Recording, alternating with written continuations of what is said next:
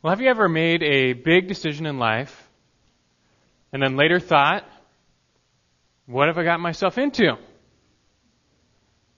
I bet you have. I think we've all been faced with, at one point or another, a tough choice. A choice in life that'll change your life no matter what. And later we're bound to wonder, did I do the right thing? And what will become of this choice? And some choices in life are truly game changers. They can turn life upside down. It can be a little scary. And when faced with the prospect that your life is going to change, it will never be the same, some people can descend into a tailspin of worry and fear and anxiety. And they wonder as they adjust to their new lives, did I do the right thing? Did I make the right choice? I think marriage is one of these big life-changing decisions that cause some people consternation. I've known some young couples who, after they got married, soon thereafter they start to wonder, did I do the right thing? Did I marry the right person? Marriage, we know, changes your life forever. Before, you only had to worry about your needs and desires. Now there's another person's competing needs and desires, and it can lead to real conflict. Certainly changes life, and some people find the adjustment hard. I think that problem of cold feet is worse for some people when it comes to kids. A couple has been married for a few years. They want to have kids. They want to expand their family. They think it'll be a lot of fun. And so they have kids, and I think we know life is never the same after that. And right off the bat, there's no fun per se. There's sleepless nights, changing diapers, crying babies. And after a short while, they're up at 4 a.m. changing diapers, attending to their crying baby. And the thought creeps into their mind, what did I get myself into? And did I do the right thing? Will this decision ever pay off? In reality, though, they did make the right decision. There is a great payoff to be had, both in your life and the life of the child. There's going to be many great memories, tons of laughter, a lot to look forward to. And also, you're the primary shaping influence in this child's life. You have an opportunity to lead them to the Lord. So, of course, you made the right decision. And all of your sacrifices, although they can be hard to bear, they're worth it. In the moment, your hardships and your sacrifices have you scared and maybe nervous, a little anxious. But what you really need is just a few reassuring words of encouragement. Get you back on track. You have done the right thing. You have made the right decision. Your sacrifice will have a payoff. So be encouraged. Get back on track. Get refocused. And if this makes any sense to you, if this resonates with you a little bit, if you're tracking, then at the very least, you're going to understand what the disciples are going through in our passage this morning. So with that, you can take your Bibles, open them to Mark chapter 10. Now, hopefully you see where I'm going with this. Just think about the 12 disciples. Did they ever make a huge, life-changing decision? Well, yeah, of course. I mean, they were called to leave everything and to follow Jesus. And they did. And we're talking literally everything. They left their families, their wealth, their businesses, all to follow this guy Jesus around for 3 years. Now, that's a big decision. And now, some recent events have the disciples anxious. Are they doubting Jesus? No. Are they regretting their move? No, they're not. But they're starting to wonder, is there ever going to be a payoff here? We've sacrificed everything to follow Jesus. Is there going to be a payoff? So far, we've experienced loss. Will we ever experience gain? And it's actually a fair question. This is fair to ask, so long as you're not doubting God or you're bitter in your heart. It's not wrong to wonder about the payoff for your sacrifice. And we know this isn't wrong because Jesus doesn't rebuke the disciples for having these thoughts. Rather, he knows that us, or we fallen humans, can get weary when we're faced with hardship and sacrifice. So he gives the disciples what they need. It's a reassuring word of encouragement. He reminds them of the truth that there is indeed a huge payoff for following Jesus. The sacrifice has been great, but there is a blessing coming that will make it seem small in comparison. There are a few words of warning, though. Keep in mind that this whole business about following Jesus, it's not about you. It's not about your glory and your kingdom. It's about His glory and His kingdom. So don't forget that. Anything you do receive, and there is a lot that we have to receive, but even that, it comes by God's grace as a gift. So don't forget that. But there's nothing wrong for us disciples to wonder about what we have coming, what the future holds, what blessings are in store. It's fitting to anticipate the joys to come, and He can even help you run your race. And we find this in our passage this morning, Mark 10, verses 28 through 31. It's a follow-up from the past 2 weeks, because this is all really one section that I've broken up into 3 parts. Mark 10, verses 17 through 31. They all really go together. But now in this little passage, the focus is not on the rich young ruler. It's not even on the rich. It's on the disciples. This is a text that's squarely for the disciples. And that's us. It certainly includes us. So I trust we'll get a lot out of this. It's short enough, so let's begin by reading through our little passage, Mark 10, verses 28 through 31. Peter began to say to him, "Behold, we have left everything and followed you." And Jesus said, "Truly I say to you, there is no one who has left house or brothers or sisters or mother or father or children or farms for my sake and for the gospel's sake, but that he will receive 100 times as much now in the present age, houses and brothers and sisters and mothers and children and farms, along with persecutions, and in the age to come, eternal life. But many who are first will be last, and the last first." Now, this is a passage that is tied at its hip to the context. Hopefully you remembered what we studied the past 2 weeks, but just in case, I have to remind you and bring you up to speed. It's very important here. So as you hopefully remember, as Jesus was resuming his final journey to Jerusalem where he will die, this guy runs up to him. This guy, he's not just a guy, he's a rich young ruler, remember? And he asks us the ultimate question. He says, "What must I do to inherit eternal life?" Now, as we studied, this was a man who was deceived into thinking that he was a good person and that he could be good enough to earn heaven. He just needed to figure out, what more do I need to do? But Jesus easily discerns that this man didn't really know God or serve God. He served money. Money was the functional God in this man's life. It was an idol that had captured his heart. So Jesus sets him straight. But this doesn't stop Jesus from inviting him. He shows the man the way of eternal life. It's the same for all people. He tells him, "Follow me."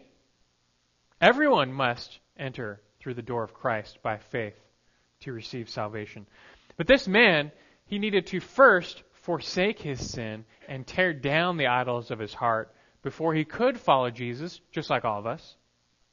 He must first deny self. And this looks differently for different people, but Jesus told this man exactly how it would look like for him. And if you remember verse 21 in chapter 10, Jesus said to him, "One thing you lack, go and sell all you possess and give to the poor, and you'll have treasure in heaven, and then come, follow me." And again, it's not that this man would gain eternal life by the meritorious act of selling his stuff and giving to the poor. Rather, his stuff was keeping him from doing the one thing necessary, and that is following Jesus with all your heart, because his wealth had captured his heart. And so the idol of his heart had to go. But sadly, the outcome, this man didn't want to give up his grip on wealth, which in reality had a grip on him, and so he walked away. He counted this life more precious than the next, so he walked away. This sad, tragic event inspired Jesus to turn to his disciples and teach them a little lesson. And so he says, right after this, Jesus looks to his disciples, verse 23, and says, "How hard it will be for those who are wealthy to enter the kingdom of God."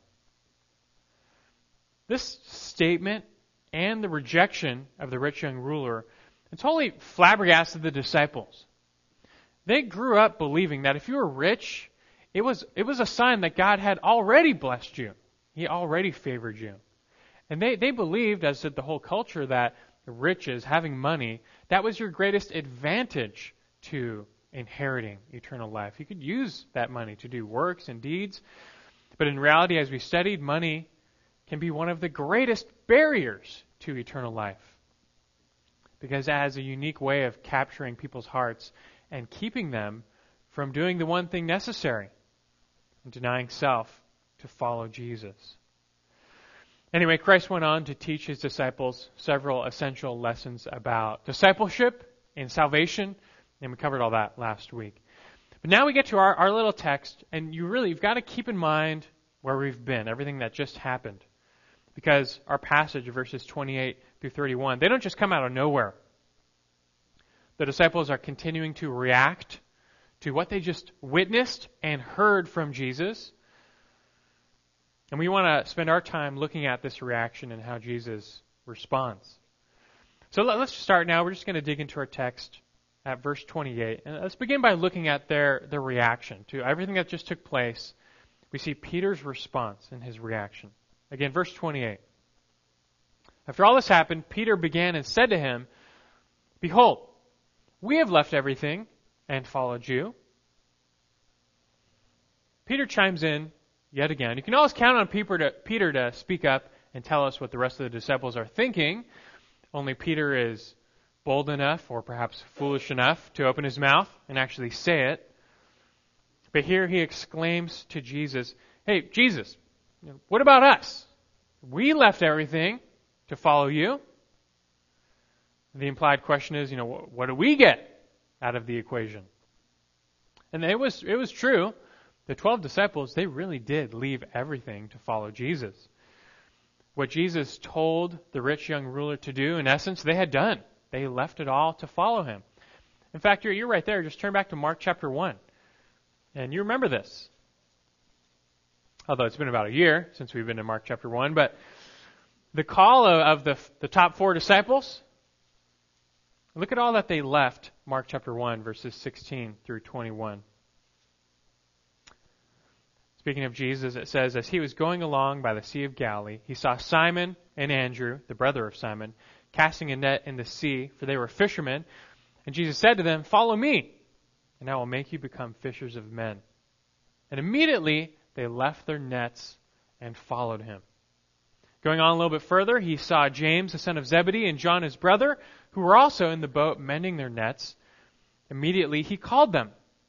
And they left their father, Zebedee, in the boat with the hired servants and went away to follow him." Peter and Andrew, they left their nets, their boat, their business, their livelihood, just in a flash to follow Jesus. And then James and John, they left all that too. They also left their father and their inheritance, that they would have inherited the family business, again to follow Jesus. And they didn't hesitate. They didn't stop to set things in order. They didn't say, "Hey, Jesus, we'll be right there. Just let us sell our nets on Craigslist and we'll catch up." They didn't do that. They literally left their old lives behind to follow Jesus. So Peter, he's reminding Jesus of this, like, "Hey, we left everything to follow you." The real question is, why? Why is he saying this? What is he getting at? What motivates Peter to speak up and remind Jesus that, hey, we left everything? Well, again, here's where it relates back to the incident with the rich young ruler. Remember, that guy was rich. He was really rich. Luke tells us he was exceedingly rich. Mark tells us he owned much property. So, I'm just making this up, but for the sake of discussion, let's just pretend that his net worth was like $10 million.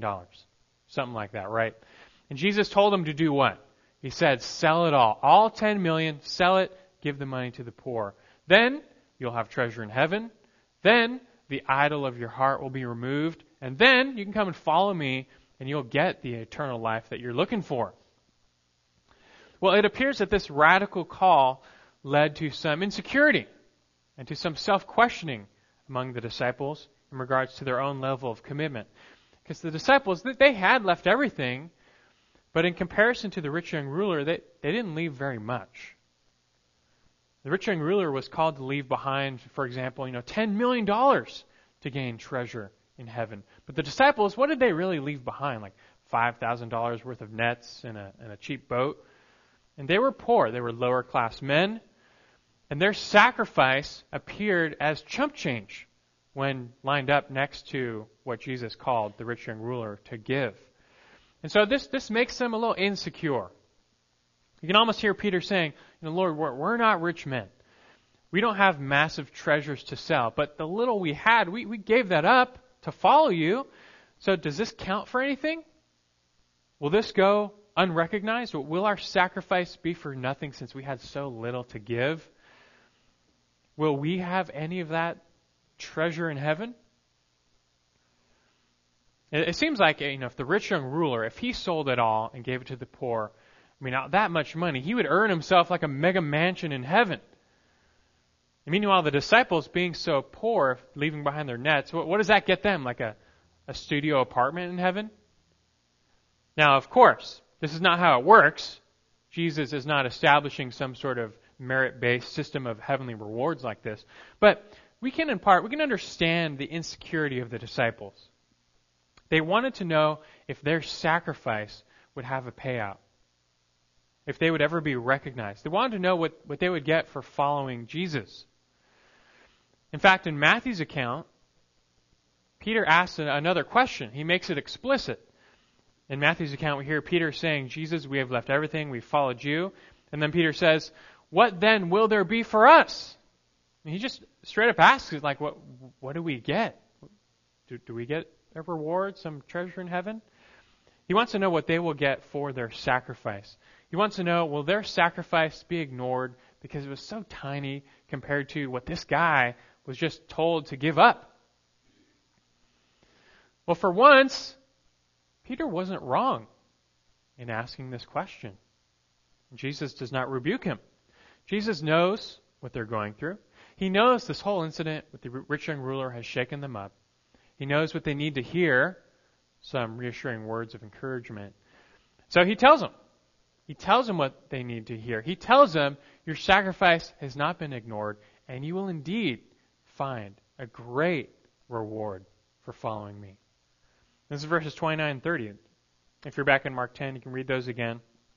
Jesus said, truly I say to you, there's no one who has left house or brothers or sisters or mother or father or children or farms for my sake and for the gospel's sake, but that he will receive 100 times as much now in the present age, houses and brothers and sisters and mothers and children and farms, along with persecutions, and in the age to come, eternal life. Now that's an interesting couple of verses, isn't it? Probably piques your interest. It can be very encouraging, but first you have to know exactly what Jesus is talking about, so let's try and find that out. First of all, again, notice there's no rebuke here. And that is significant, because several times Peter speaks up, voices his mind, and several times Jesus has to put him in his place. He rebukes Peter for getting out of line and saying things he shouldn't. But not this time. Peter was not out of line wondering about what they will get for their sacrifice. It's not wrong for you as well to wonder what you will receive for following Jesus. The Lord, He's a good and gracious Heavenly Father, and He loves giving gifts to His children. Not because they earn it, simply because He loves them, like any good father. And for this reason, God has already given us the ultimate gift of eternal life, and He chooses to bless us even more on top of this. So it's not wrong to desire the blessings that will come our way, to look forward to our life with Him, to anticipate the riches of heaven. But Peter, his inquiry is not wrong. And Jesus responds, and He tells them what they're going to get. Like, you have sacrificed. You guys did leave everything to follow me. You will receive treasure in heaven, even right now. And so Jesus proceeds to tell them what they will receive. And first, what does He say? What is their first reward, so to speak? First, He tells the 12 that they will receive a special blessing in the millennial kingdom. Now, you're probably wondering, where's that in our text? It's actually not in our text. It's in the parallel text in Matthew's account. So real quick, just turn backwards to Matthew 19. Just to show you, so you get the whole picture here. Because Matthew tells us one little phrase that Mark does not. But real quick, turn to Matthew 19.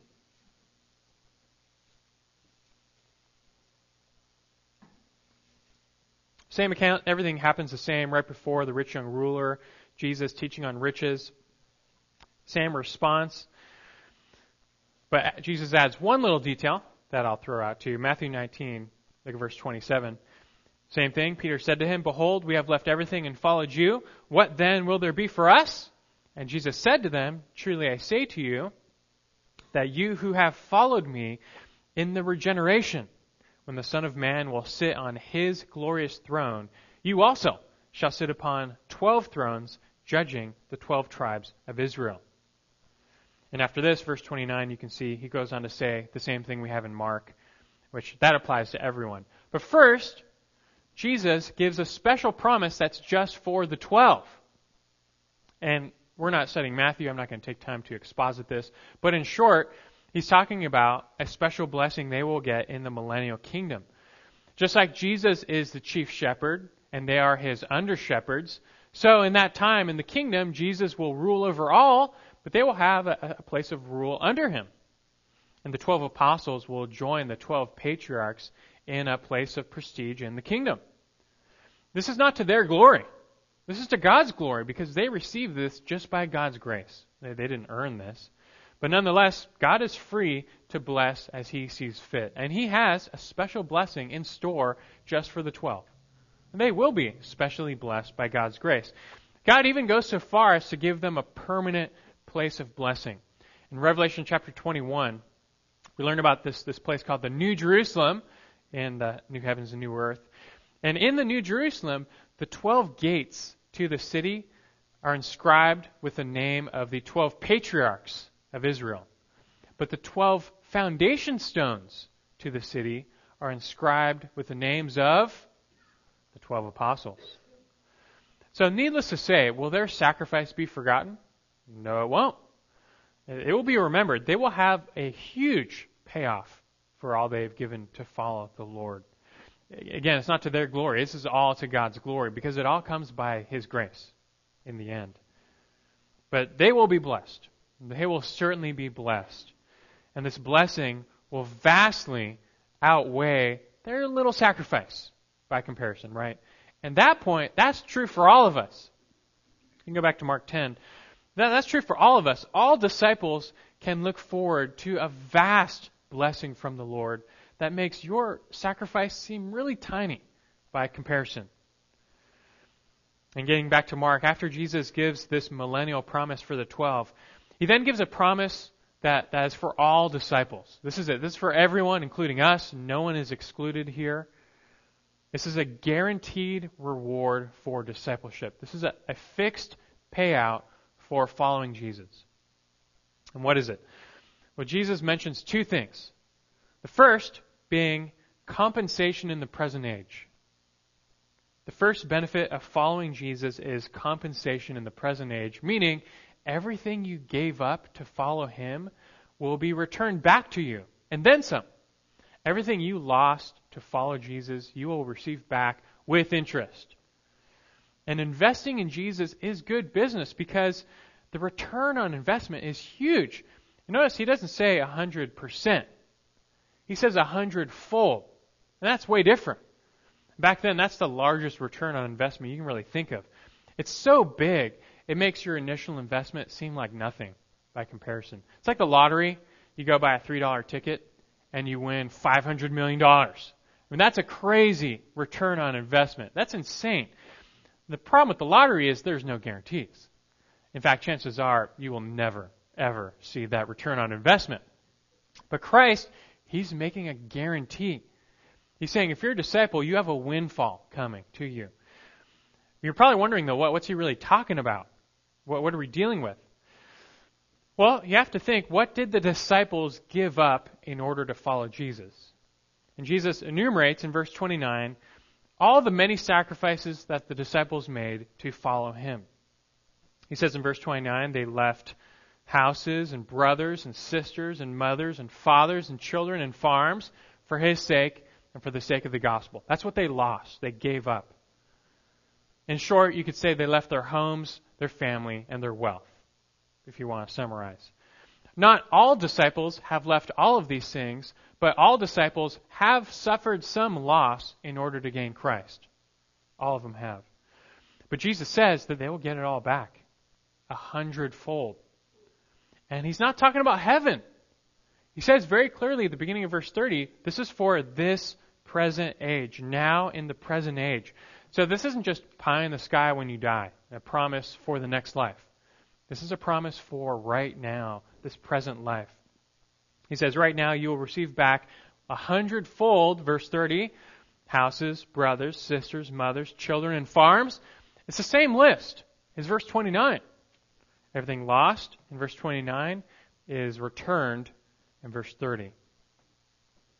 Now we're still not quite done, because you're probably wondering still what he's talking about.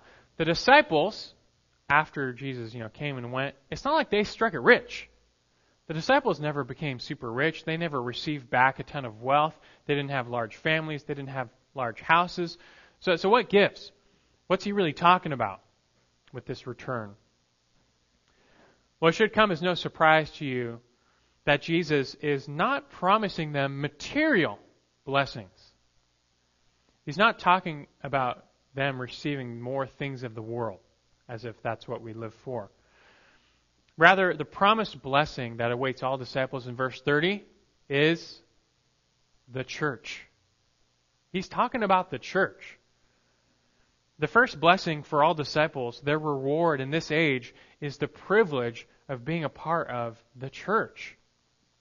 It is only in the church that all lost homes and family and wealth is regained 100-fold, because then you become a part of the family of God.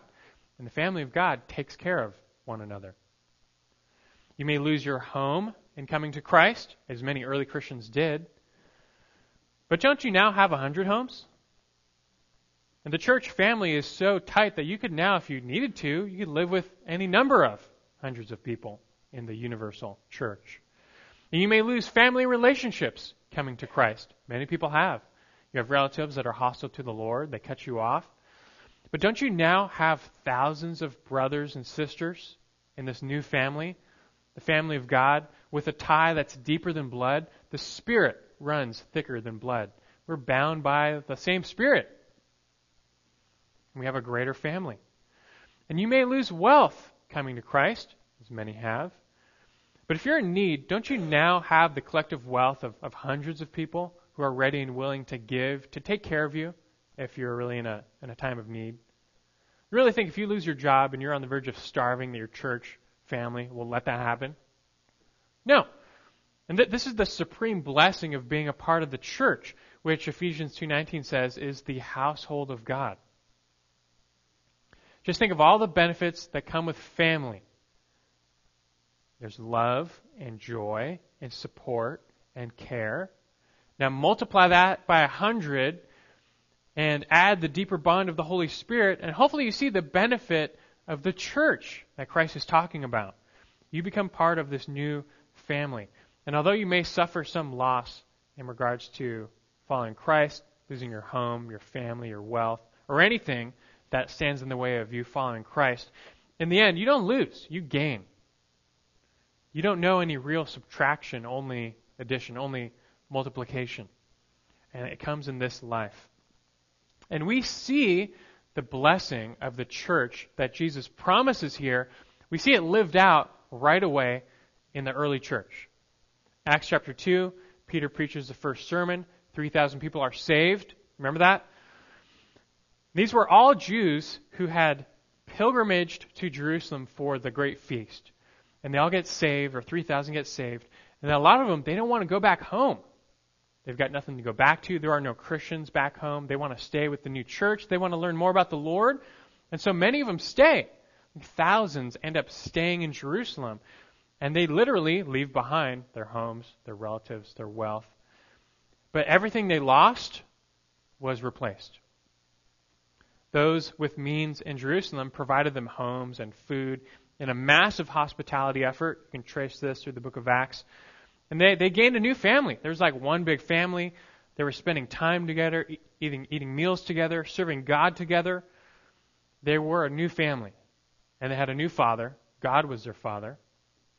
In fact, in verse 30 of Mark 10, that's the one item that Jesus leaves out of the list, is Father, from verse 29, because there's only one Father, the Heavenly Father, and we all share in Him.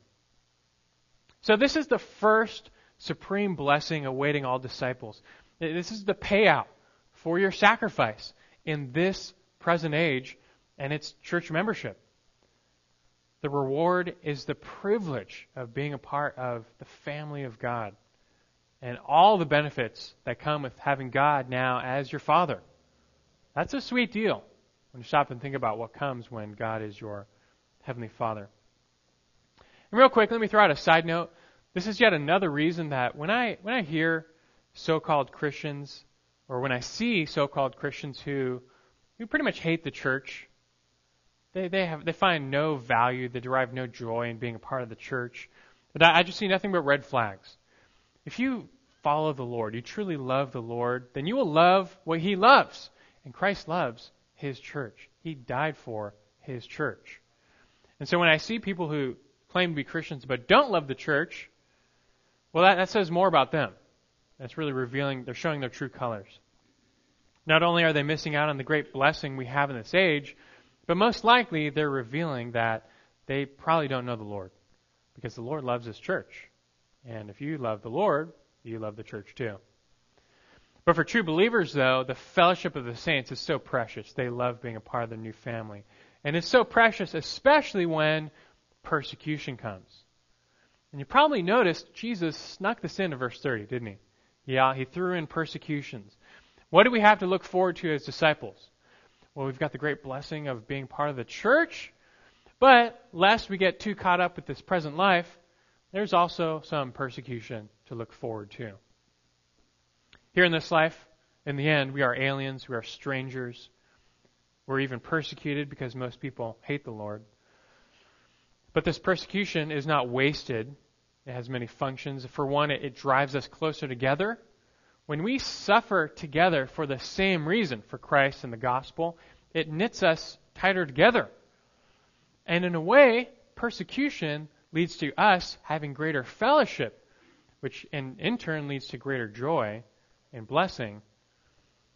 But ultimately, persecution drives us to long for the next life, to long for the ultimate reward, the greater blessing that awaits all disciples, but it's not in this present age. And that's why Jesus ends verse 30. He says, your second blessing is in the age to come. It is eternal life. This is the second compensation Jesus encourages us with. And it really makes up for everything we leave to follow Him. When you consider the life to come, all your sufferings and all your sacrifices appear as nothing by comparison.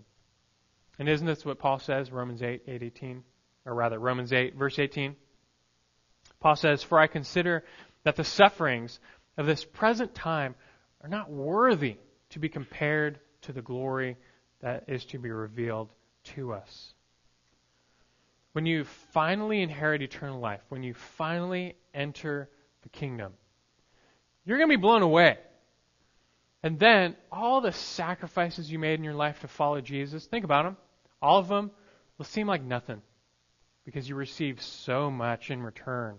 And there's nothing that compares to this return on investment. You invest your tiny little life and a few things here and there, but you return eternal life with the Heavenly Father.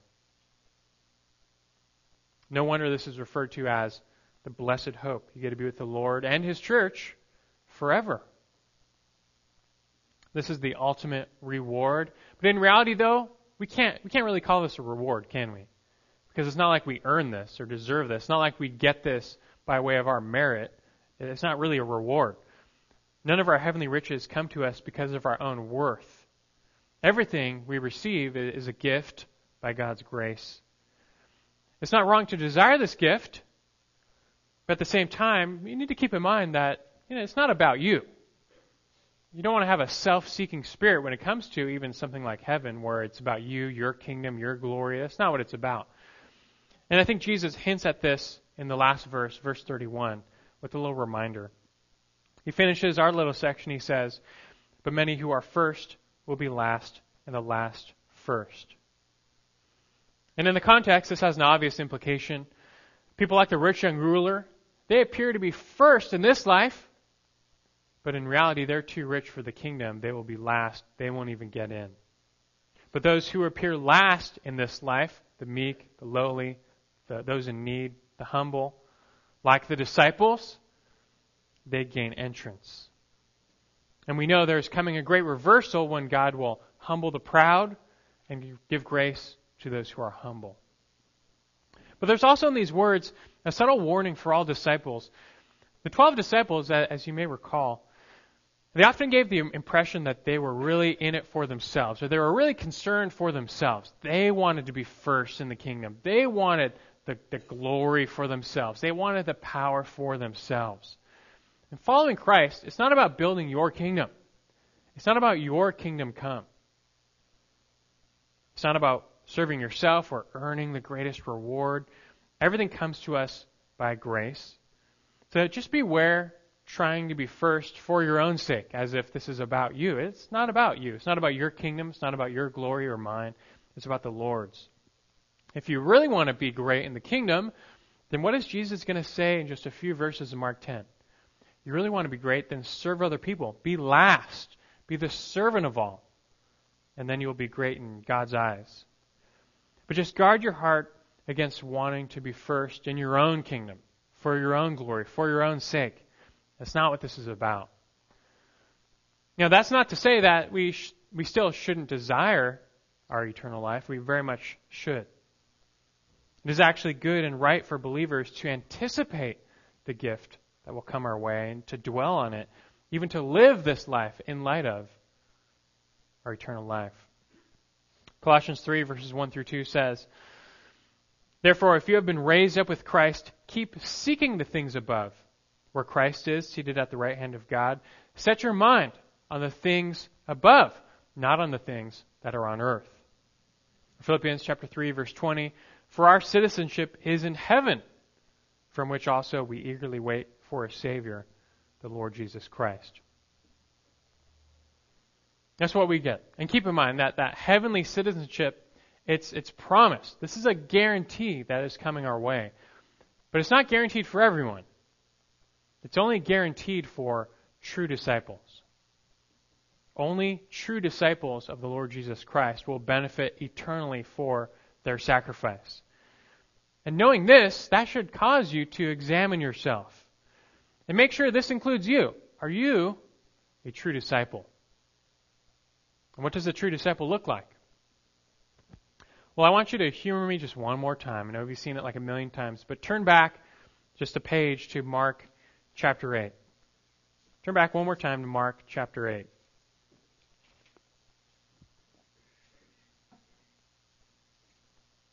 I already told you these are pinnacle verses. I want to read them one more time. You'll see where I'm going here. Mark chapter 8, verses 34 and 35.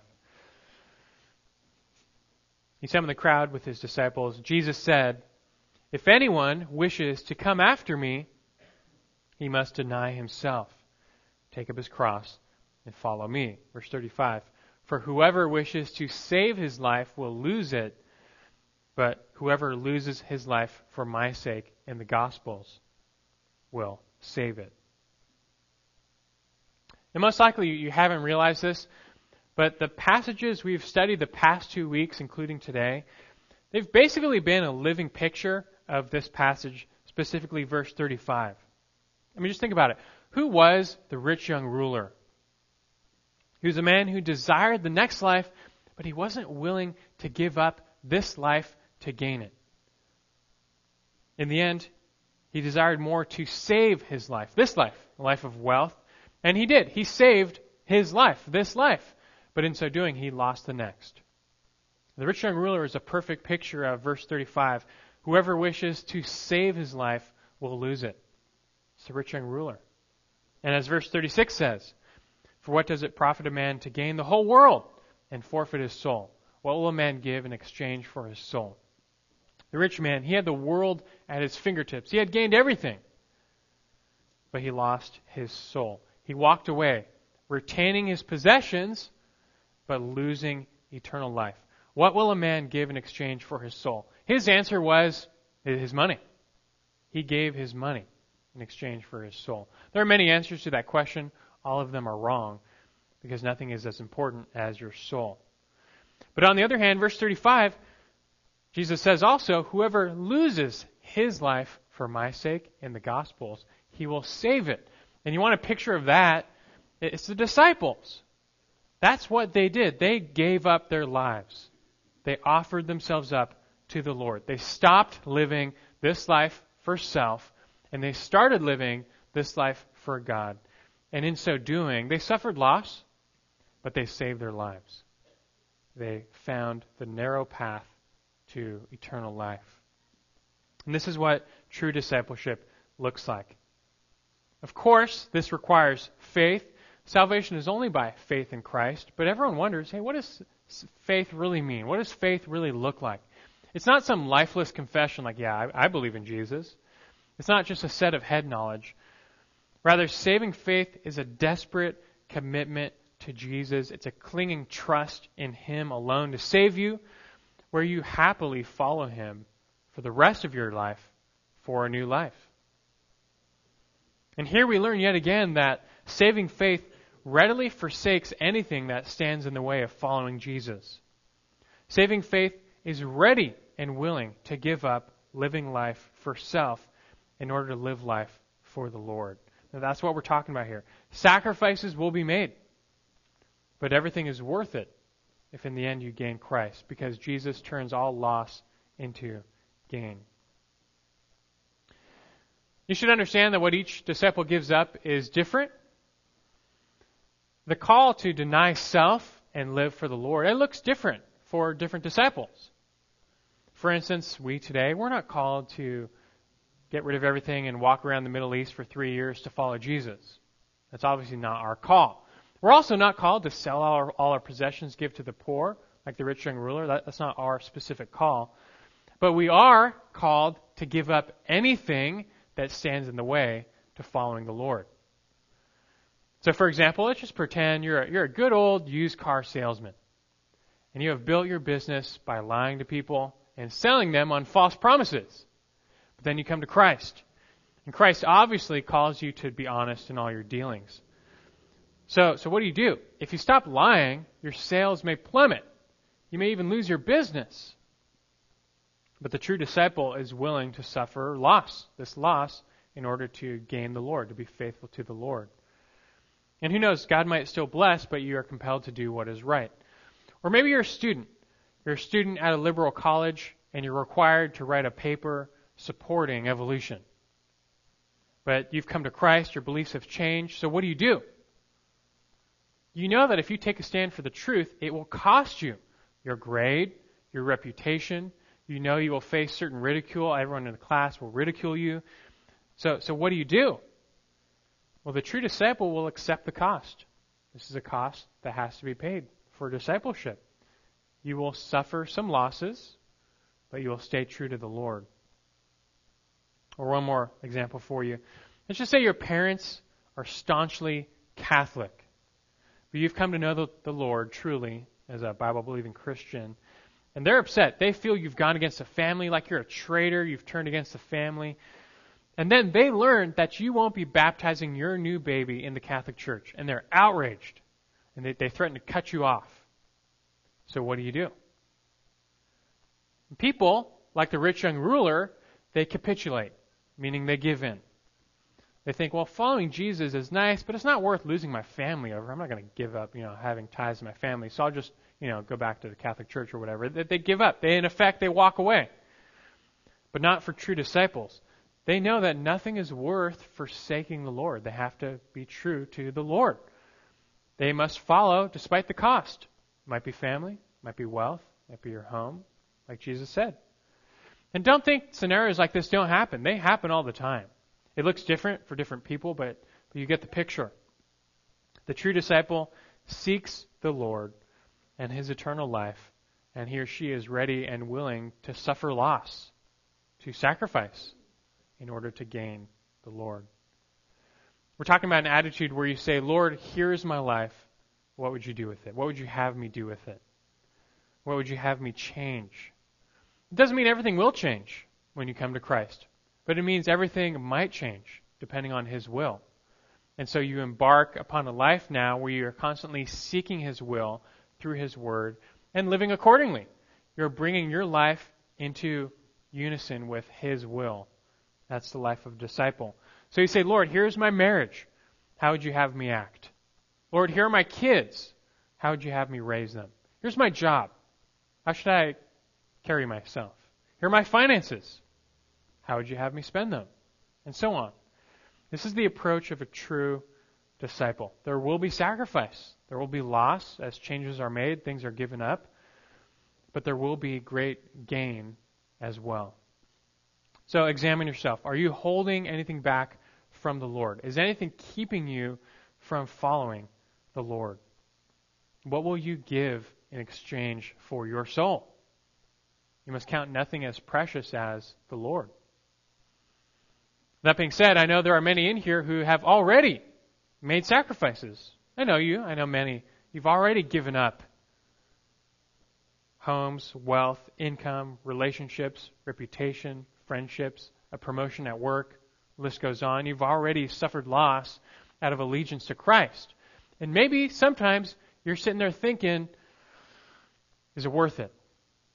Did I make the right choice? Will there ever be a payoff? Does the Lord even recognize what I'm going through, how hard it is, what I've given up to follow Him? This passage says, take heart. The answer is yes. The Lord knows and He sees. And He has a blessing in store for all those who are His that you can't even imagine. So, in the here and now in this life, first, take delight in the church. Everything you've lost in this life, you can regain right now in the people of God, a greater family to meet your needs. So participate in the family of God. Enjoy it. This is a great blessing in life. But there's a greater joy to be had, and it's not wrong for us to be anticipating and desiring the next life, the eternal life. If you're in Christ, nothing can separate you from God's love. Nothing can keep you from the kingdom. And when that time comes, everything that has been counted as loss in your life will be counted as gain. Martin Luther put it so well in his famous hymn when he said, "Let goods and kindred go, this mortal life also. The body they may kill, God's truth abideth still. His kingdom is forever." Let's pray.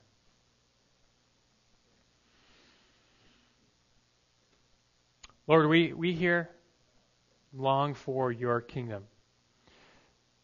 We experience the sufferings of this life, sometimes the persecutions, sometimes the hardships, sometimes the cost for all of us to follow Christ as our Lord and Savior. It will require some sacrifice in this life. And what's it going to be? We might have to change the way we do business. Our family relationships might change. Our hobbies, our relationships. Things are going to change, and we might suffer loss. And indeed, we will suffer loss when persecution comes. That too is promised for us. The road you've called us on, it's narrow and it's hard. It's bumpy. It's difficult, Lord. But we take joy and encouragement knowing that at the end of this road, there is a kingdom. There's a kingdom that you have prepared for yourself, for your own glory, and this is all to your glory, but that we are allowed to participate in, and the joy will also be ours. We thank you for this. We look forward to what's at the end of our race, finishing, crossing the finish line, and just resting in your kingdom with your Son and with your people forever. And Lord, we also delight and thank you for the present blessing of the church. We're not running this race alone. We have a cloud of witnesses surrounding us, and we have the church running by our side. May we help one another on the race. May we encourage one another. May we just enjoy life with one another as we seek you. Bless this church. May we be a place of rest for all those who know you, a place of encouragement. And keep us running strong. We long for what's ahead, but may we not be distracted from living this life for your glory and honoring you. Thank you for everything. The blessings are ours, but the glory is yours. In your name we pray. Amen.